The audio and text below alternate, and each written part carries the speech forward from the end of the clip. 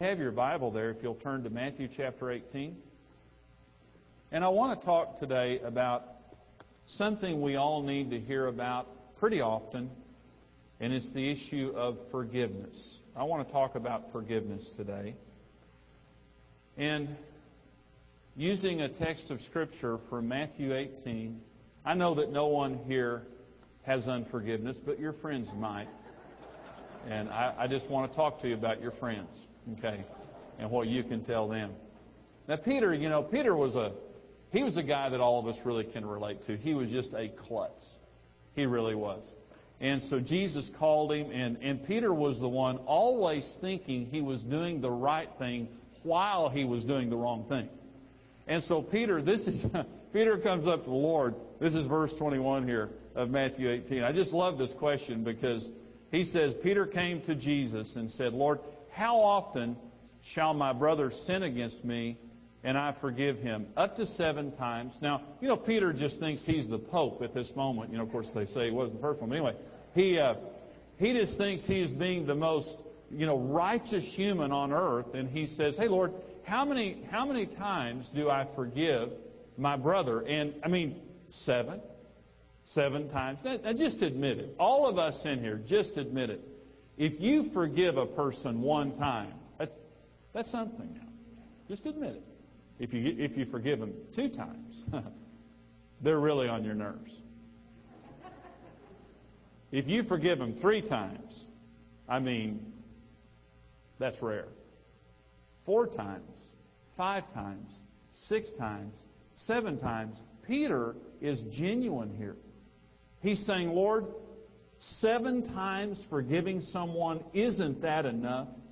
If we forgive someone that many times, is the 8th a reason to not forgive and to not be vulnerable and to change our mind about that person? Is it enough? And Jesus says, no. Here's what he says here. Jesus answered him, I do not say to you up to 7 times, but up to 70 times 7. That's 490 times. And the point is not 490. The point is you always forgive. 7 is the number of perfection. Jesus is just saying, if you want to be perfected in the Spirit of God, you always forgive. There's never going to be a time in your life that God excuses you not to forgive. This is what Jesus is saying. Verse 23. Therefore, the kingdom of heaven is like a certain king who wanted to settle accounts with his servants. When he had begun to settle accounts, one was brought to him who owed him 10,000 talents. Let's stop right there. $1 million. This is a lot of money. Verse 25. As he was not able to pay, his master commanded that he be sold with his wife and children and all that he had, and that payment be made. The servant therefore fell down before him, saying, Master, have patience with me, and I will pay you all. Then the master of that servant was moved with compassion, released him, and forgave him the debt. But that servant went out and found one of his fellow servants who owed him 100 denarii. Stop right there. $100. It's $1 million versus $100 here. He laid hands on him and took him by the throat, saying, Pay what you owe. So his fellow servant fell down at his feet and begged him, saying, Have patience with me, and I will pay you all. And he would not, but went and threw him into prison till he should pay the debt. So when his fellow servants saw what had been done, they were very grieved, and came and told their master all that had been done. Then his master, after he had called him, said to him, You wicked servant, I forgave you all that debt because you begged me. Should you not have also had compassion on your fellow servant, just as I had on you? And his master was angry and delivered him to the torturers until he should pay all that was due to him. Jesus says in verse 35, So my heavenly Father also will do to each of you if from your heart you do not forgive your brother their trespasses. Now this is a serious deal. Peter is asking a genuine question. He's just saying, hey, Lord, how many times do I forgive my brother? 7 times? That sounds like a pretty good deal. And Jesus says, no, 70 times 7. And then he tells this story, and he says, the kingdom of heaven is like this. Now, if you want to understand what God is like and what the program is, when Jesus talks about the kingdom of heaven, he's talking about the program that runs the world. If you want to understand the unseen program, if you want to understand the laws of God, the nature of God that is operating everything that's going on, understand this. You've been forgiven $1 million. Every one of us in here this morning, we could have never paid off all of our own sins. If we could have, the death of Jesus would have been unnecessary. But Jesus' death was necessary. He was in the Garden of Gethsemane sweating drops of blood, and he said, Father, if it's possible, let this cup pass. In other words, if there's any other way to resolve the sin issue between you and mankind, let this cup pass. I don't want to die unless I have to. And when he saw the torches of his betrayers coming toward him, he knew God's answer. You have to die. There's no other way. So we all know here, there was no way we could have paid off our sins. There's no way we could have ever reconciled accounts with God except through the blood of Jesus Christ. And every single one of us in here this morning, we only deserve two things, death and hell. That's all we deserve. Anything good that we get from God is by His grace. Anybody agree with what I'm saying this morning? That's all. Let me tell you what. We've been forgiven by our Master. Okay. And when Jesus is talking about the program, the way that God views us and the people around us, He says, I have forgiven you $1 million. If you will not forgive, in comparison to what I have forgiven you, no one else owes you much. In comparison to what you did to me, no one has done much to you. In comparison. Because we all understand now that our sins killed Jesus. It wasn't somebody else's, it was ours here this morning. And that's the reality of it. And when we won't forgive someone else, it is petty in the sight of God. There is no excuse for it in the sight of God. And here is the shocking verse. Verse 34 says, His master was angry, delivered him to the torturers until he should pay all that was due him. Verse 35, so my heavenly Father also will do to each of you if from your heart you do not forgive your brother their trespasses.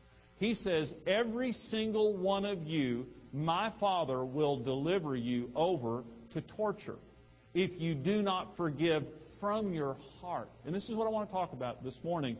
Jesus gets dead serious over the issue of forgiveness. Now, let me just say this. Unforgiveness is torture. If you just want to live a tormented life, just try not forgiving someone. Let me give you some examples here. And first of all, unforgiveness is physical torture. Here's what happens whenever you take unforgiveness and put it on the inside of you. You won't forgive someone. Here's what happens. First of all, physically, it's torture. Ulcers, nervous disorders, headaches, high blood pressure, many physical disorders are caused by unforgiveness. But listen to this. We get this little 700 Club fact file. Here, we get this every month. It's just an interesting little piece of information that comes in the mail. There's a man, Dr. Colbert, and this is Benny Hinn's doctor. He's on television a lot. He talks a lot about, just medicine and health and eating and things like that. Let me read you an excerpt here of what Dr. Colbert writes related to unforgiveness and cancer. I want you to listen to this. This is an excerpt of this little fact file. He says, the most important thing to having good health, more important than vitamins, minerals, the food we eat, and the water we drink, is having a merry heart. He bases his premise on the Bible where it says, a merry heart does good like a medicine, but a broken spirit dries the bones. Colbert advises that it's crucial for people to rid themselves of deadly, toxic emotions such as hatred, bitterness, resentment, and unforgiveness. In fact, he exclaims, almost every cancer victim I have ever seen had some unresolved issue of unforgiveness or resentment towards someone or even self-hate. But he notes, the cancer often went into remission once those patients combined forgiving others and themselves with healthy eating habits and lifestyle changes. Isn't that an interesting thing?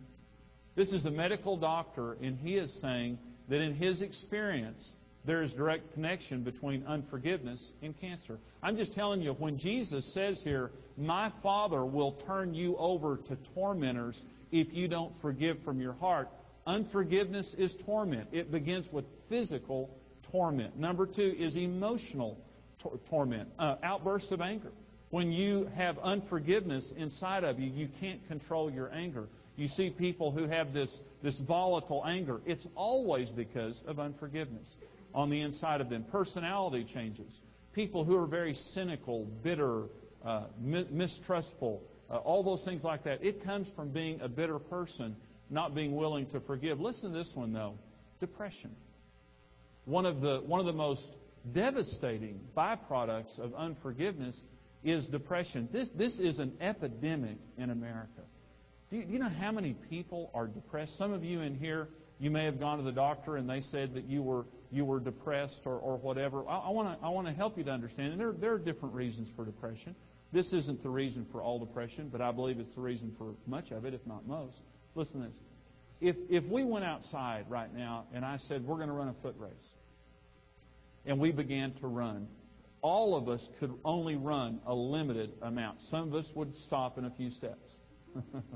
Some of us would stop in a block or two. Some maybe would make it a mile. Some make it 3 or 4 miles. And a few in here would show off and run way away. Okay. But the best of us are only going to make it a certain distance. Let's just say 30 miles at the most. Okay. That's not me now. You have a limited amount of physical energy, and we all know that, especially those of us who are a little older. We know that we only have a certain amount of physical energy. But did you know that your emotions are just as limited? The highest consumer of emotional energy you can put inside of you is unforgiveness. It consumes your emotions. You were never designed by God to be a repository for anger. That's why Ephesians 4 says, get it out every day. Don't go to bed on it. When you do not resolve anger and you put that anger, the clinical definition of depression is anger turned inward. When you take unforgiveness and you store it inside of you, it's like putting your emotions on a treadmill.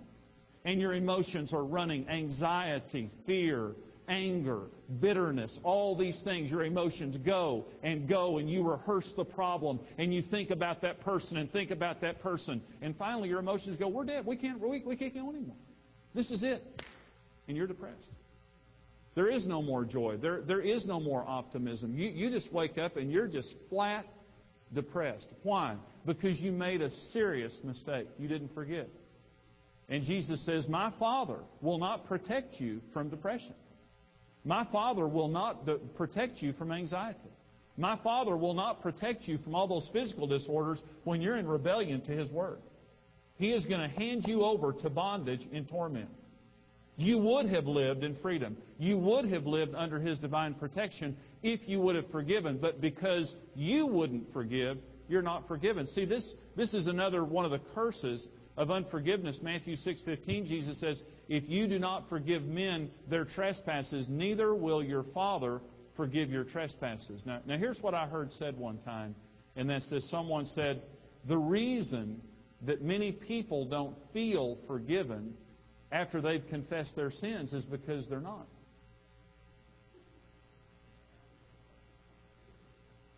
Isn't that profound? Jesus told us to pray this prayer every day. Forgive us our trespasses as we forgive the trespasses of others. And at the end of telling us that prayer, Jesus says, this is at the end of the Lord's Prayer, He says, if you do not forgive men their trespasses, neither will your Father forgive your trespasses. It's the only part of the Lord's Prayer He repeated. It's the only part of the Lord's Prayer He explained. Forgive us our trespasses, and He will, as we forgive others our trespasses. And we know that's supposed to be a daily prayer because it says, give us this day our daily bread. If it was a weekly prayer, it would say, give us this week our weekly prayer. If it was a monthly prayer, it would say, give us this month our monthly prayer. If it was a semi-annual prayer, I'll stop right there. I'm just saying, it's a daily prayer. Every day you sweep the house clean. You can't afford unforgiveness. It's torment. It's spiritual torment, demonic activity. Ephesians 4 says, be angry. It's okay to be angry. Even God gets angry.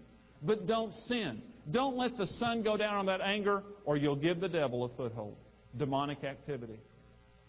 If the devil is looking for a way into your life or my life, anger is the main way he gets in. That's his language. That's his spirit. That's his mood. That's his personality. Hate, bitterness, cynicism, negativity, judgmentalism. That's his personality. He's looking for someone of a like personality that he can use as a tool. And we all know that the devil is looking for a tool. He was looking for a tool when he found the Columbine kids who went in and shot all those kids. He was just looking for a tool. He found someone filled with hate so he could use them.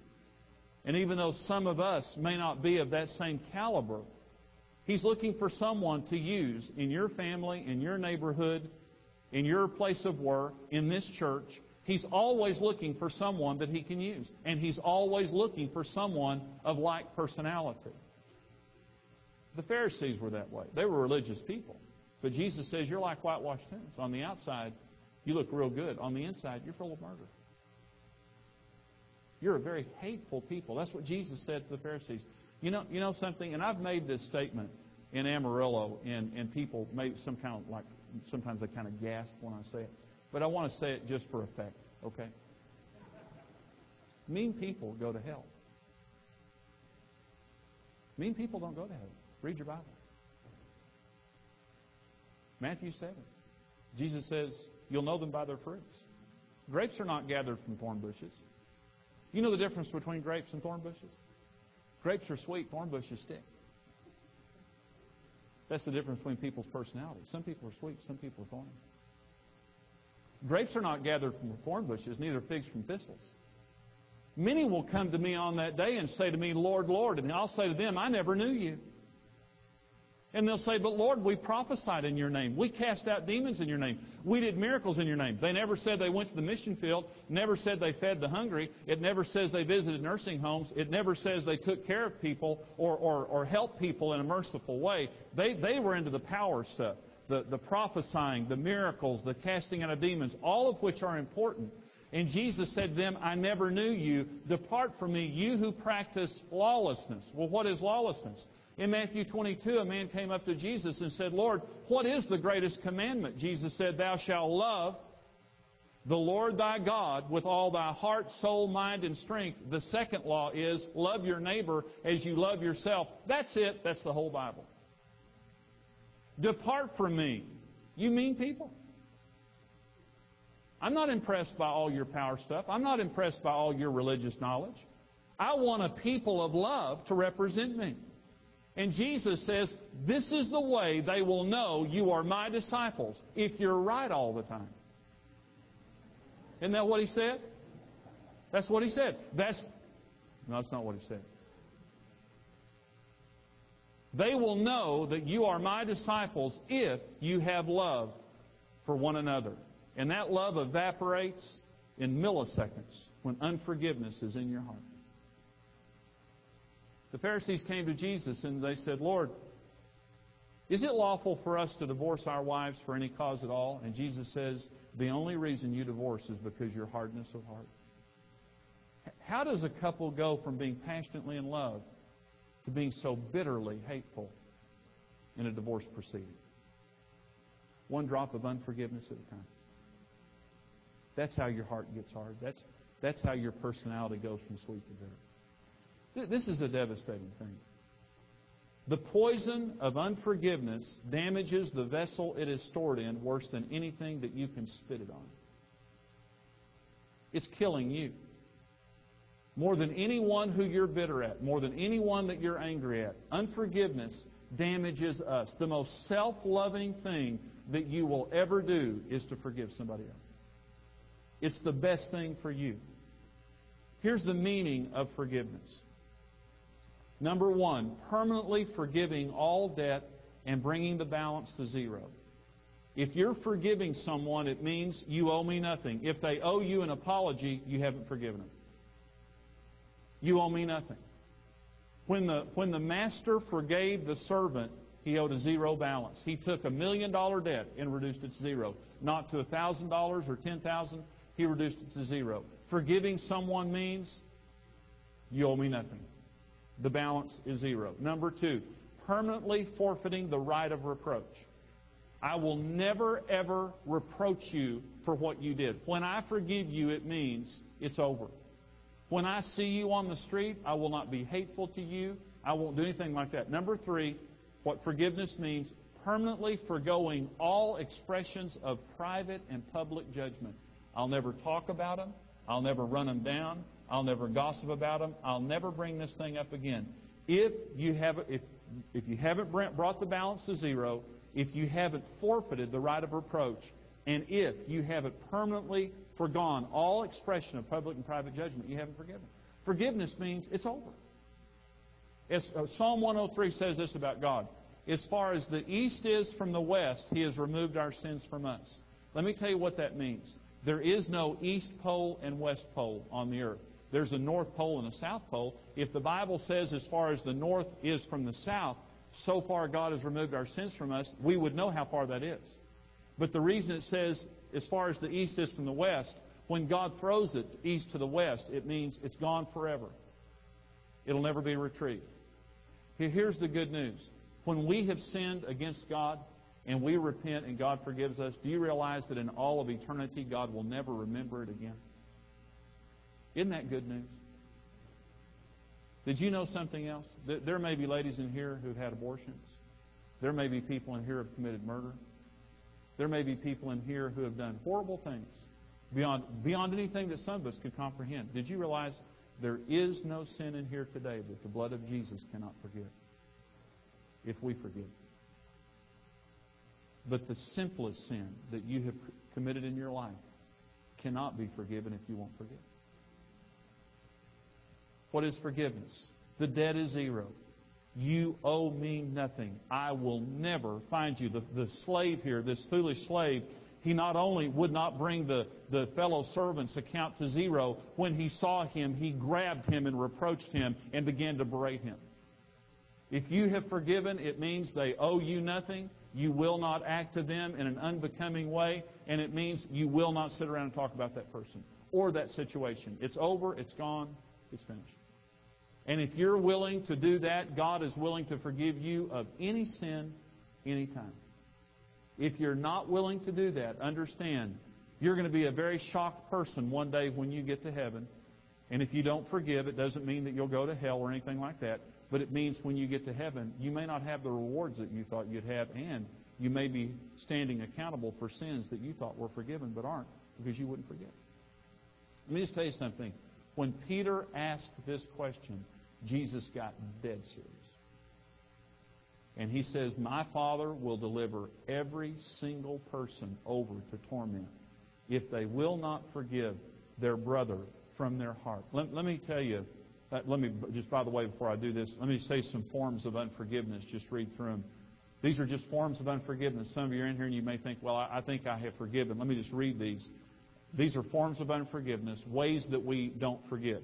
Murder, hate, slander, divorce, gossip, rejection and avoiding people to punish them, revenge, withholding good, transfer of affection, sarcasm and verbal hostility, labeling a person, calling them names, judgmentalism, that Jesus says, don't judge lest you be judged. In the same manner you judge, it will be judged back to you. With the measure you use, it will be measured back to you. Being a judgmental person is one way that you know that you haven't forgiven. Lack of mercy and compassion, bigotry and prejudice. So you don't have to just hate a person. You can hate a type of a person. Bitterness and negative emotional responses, internally wishing for bad things to happen to people. There's one person that I can just say in my adult life I have genuinely hated. And I desired bad things for that person while I was unforgiving toward them. Another thing is praying against people. That you sometimes see Christians praying against a human being. Not praying against abortion or praying against a sin or praying against something like that, but actually praying against a human being in a bad way. Those are ways that you can know that you're not forgiving. Here's how to forgive someone from your heart. Okay, it's just the process, and we'll pray and close. Number one, we must remember that our sins cost Jesus His life. You put Jesus on the cross. You just need to come to terms with that. You put Jesus there. It wasn't someone else. It was your sins. If you think it was someone else, then you just don't get it. Jesus Christ died the most horrible death a human has ever died because of you. They slapped Him. They beat Him. They plucked His beard out. They put a crown of thorns on Him. They beat Him with a cat of nine tails. They mocked him. They put a sign over his head in mockery. And I'll tell you, I think the worst of all is they hung him naked in front of his mother to die. And he did all of that for you and for me. This foolish servant in this story forgot what had been done for him. And because he forgot how much he had been forgiven by his wonderful master, he became a judgmental, mean person. We need to walk every single day and every single moment of every day remembering how much we've been forgiven. Am I telling the truth this morning? I mean, as we walk through our life every day, we need to remember that we were on our way to hell when we were ransomed by our Savior.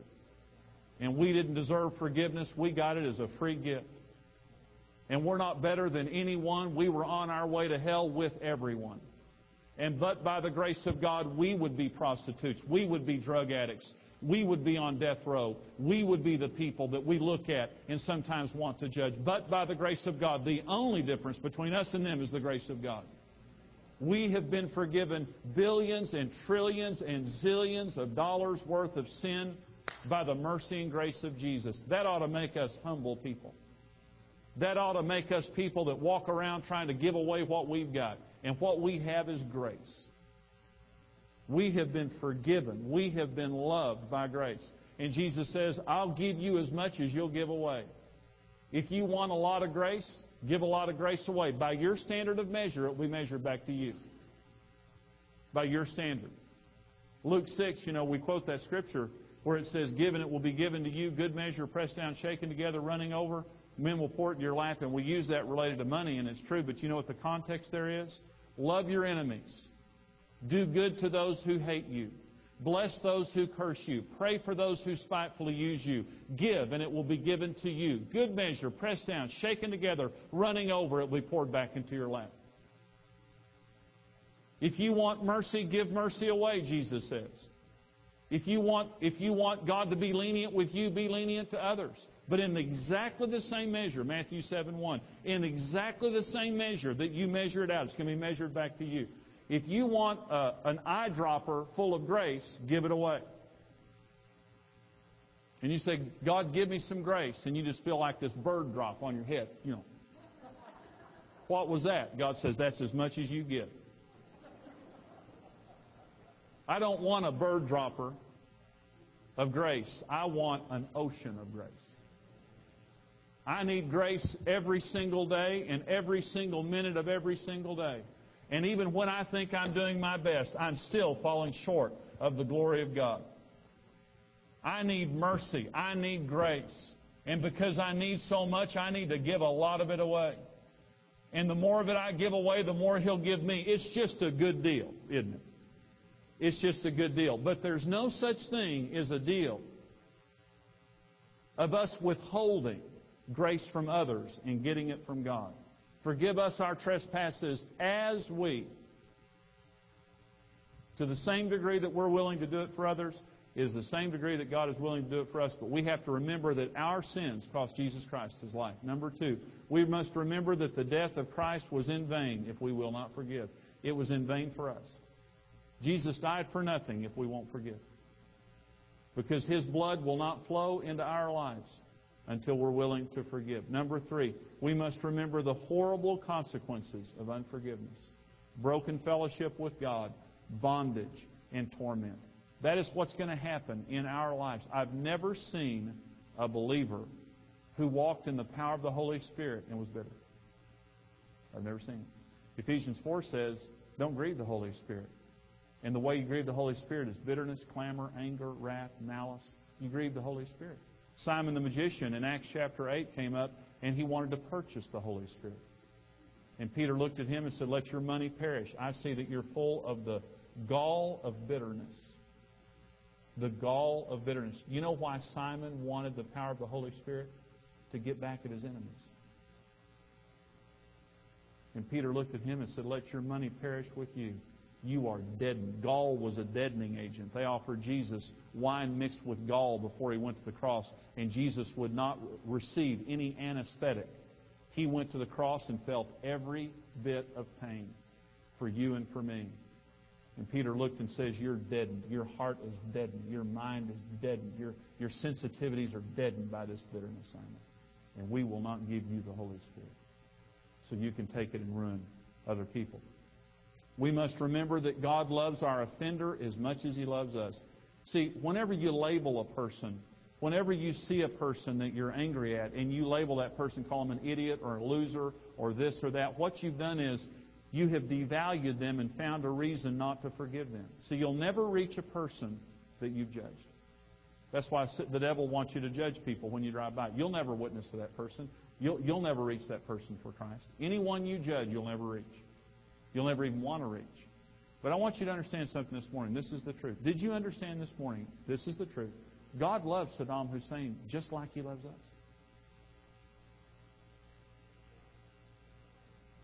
See, we look down.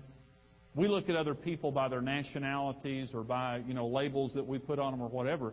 When God looks down on the planet, He sees 6 billion children. God has 6 billion children alive on the planet today.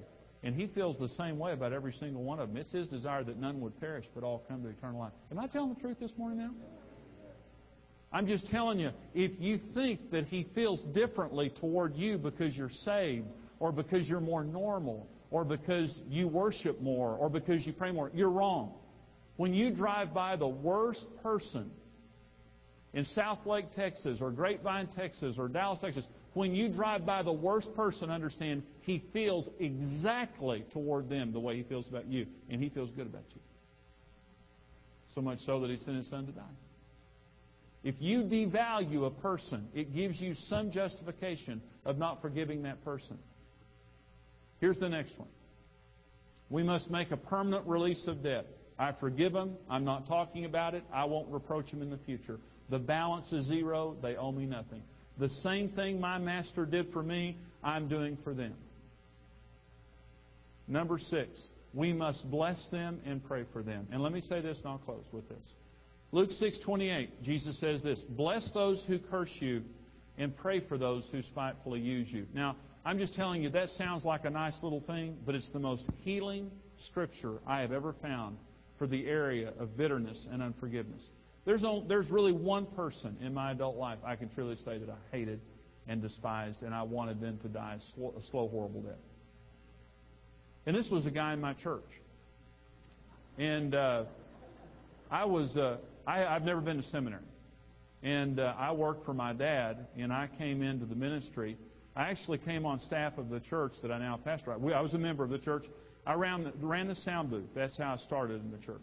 Karen and I joined the church, and we were members. We were life group leaders. I was a deacon. I ran the sound booth. I just, was involved in that. We helped a lot of people in marriage because God had helped us. And one day out of the clear blue sky, the pastor walked up and said, would you come on staff as a marriage counselor? Well, I knew I was called to the ministry, but I just never thought it would happen that way. And I said yes, and I came on staff as a marriage counselor. And 10 months later, the pastor left. And remember, I had never been to seminary. I had no experience whatsoever. And the church was 900 people at that time. The first church I ever pastored was 900 people. And, people said, you don't know what you're doing. I didn't know what I was doing. I agreed with them. You're right. Do you know? I mean, I'll take advice from anyone. So I was 29 years old when the pastor left, and I became the senior pastor. Scared out of my mind. I knew it was God. I knew that God had called me into the ministry, and I knew that I was supposed to be there at that time. Well, there was an individual at the church at that time, and he did not like me or the horse I rode in on. He just decided that I was not supposed to be the pastor of the church, and he did every single thing that he could do to drive me out of the church and out of the ministry. He came into an elders meeting with me present and told the elders I didn't know what I was doing to get another pastor. I was in the meeting. And I just sit there and I thought, well, that's mighty bold.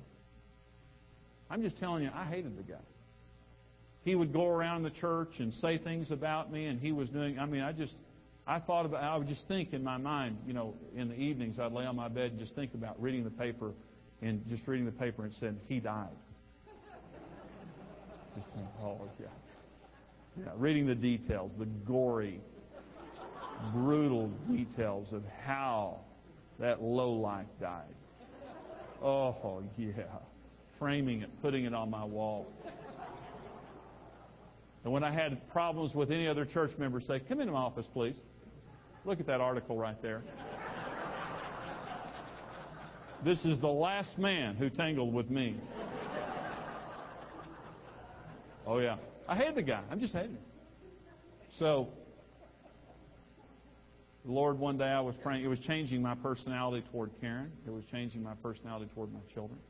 It was changing my personality toward other people. I was becoming a very bitter person, a very angry person, and I was depressed all the time. And I sat in my office one day, and I said, Lord, what do I do? What do I do? You know, and honestly, here's the prayer I had prayed. This is the truth. I said, Lord, remember Ananias and Sapphira. I promise I prayed that prayer. And I said, Lord, people would fear you if you would just strike some people dead. And, you know, really. And let me offer a list of names. I promise I prayed that prayer. Okay. Well, you know, rather than the Lord saying, oh, that's a good idea. Here's what He said. Here's what the Lord said to me one day when I was praying. Jimmy, you're going to bless that man. And this scripture came to my mind. Jesus said, bless those who curse you. Pray for those who spitefully use you. Well, I was bitter, and it was ruining me. I would not be in the ministry today if I would not have forgiven that person. There's no doubt about it. And I sat in my office, and I thought, bless him? Bless that man? And the Lord said, I want you to pray. Every time you pray, I want you to pray exactly for that man what you want me to do for you. And I thought about that for just a minute, and I thought, well, you know, Lord, now honestly, here's what I think. I could pray that prayer, but then if you blessed him, I would have a problem with you. That's what I thought. I can pray the prayer. I can say the words, but I can't mean it. And the Lord said, oh, yeah, you can. And, you know, one of those little holy standoffs. Guess who always wins? I'm just telling you, I was sick about it. And I sat there in my office and I thought, oh, I've got to bless that stupid jerk.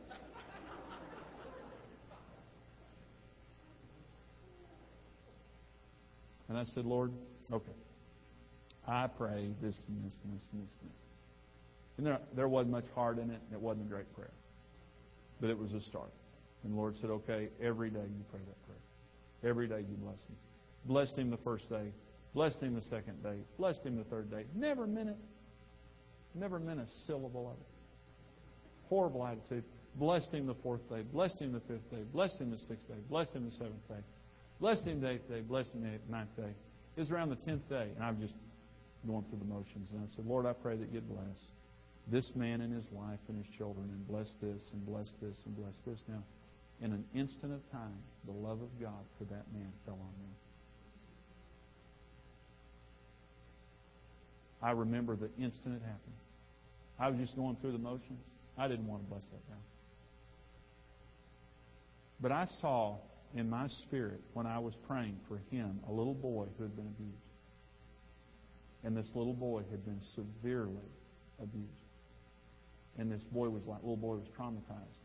And here's what the Holy Spirit said to me. Jimmy, you see him as a big grown-up man who's trying to hurt you. I see him as a little boy who's been hurt. If you saw him the way I saw him, you wouldn't feel the way you feel. And from that moment forward, I love that man. God healed, drained the bitterness out of my heart as I blessed the one who was cursing me and was praying for the ones that pleased me. Folks, this is not just a nice little religious scripture. It's medicine. You know, some of you are here this morning. You've been devastated. I mean, you know, all of us have been just kind of hacked at. You know, you go through life and, you know, life just kind of hacks at you. Somebody, you know, kind of mosquito bites you. Somebody kind of pokes you. Some people kind of dig you. Some people cut you. Some people gore you right straight through. All of us are kind of nicked up. Some of us are kind of beat up.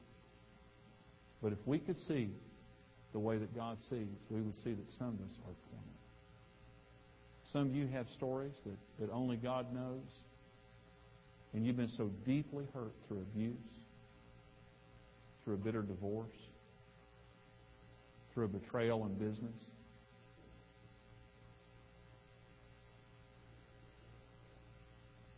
And I'll tell you this, the most self-loving thing that you could do would be to forgive that person or people. And if you would forgive that person, I promise you this, God would forgive you of all of your sins, and it would restore your relationship with God. The freshness of God. Because when we don't forgive, God still loves us, but there's just not that freshness. There's just not that intimacy. It would change your personality. It would change your disposition.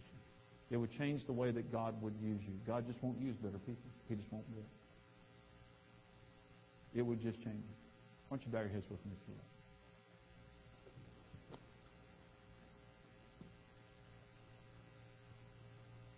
Holy Spirit, I pray that you'd come right now. I invite you to come into this place. We invite you to come into this place. And Holy Spirit, we ask you to do surgery on our hearts and our lives. Lord, we know that we have been forgiven a lot. We've just been reminded this morning how much. We know, Lord, that we were servants in great debt to our Master. And we know, Lord, that out of the goodness of your heart, you sent Jesus to die for us and erased our debt of sin. And we just remember that we put you there, Lord. It wasn't someone else. And we thank you, God, for the forgiveness that you offer, but we realize it is conditional on us forgiving others, on us being willing to release other people the debt that they owe us. Holy Spirit, I'm asking that you'd come because I know that there's a great wrestling in the hearts of some people here because of the deep damage that's been done to them. I just pray that you'd come this morning and give us the grace to forgive and to bless, to bring the balance to zero to those who owe us much, who have violated us, who have said things to us and about us, damaged our reputations. Those who took our vulnerabilities and weaknesses and took advantage of them.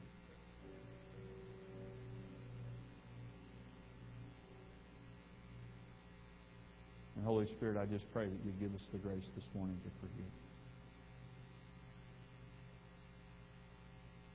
And I thank you for that, Lord. If there's someone in your life this morning, this might be an individual or it might be more than one person, but you would just say to God this morning, Lord, I really know that I need to forgive. And Lord, I'm just asking you this morning to forgive me of all of my sins, to restore, God, my health, to restore me emotionally and spiritually, and give me the grace this morning to be able to forgive from my heart.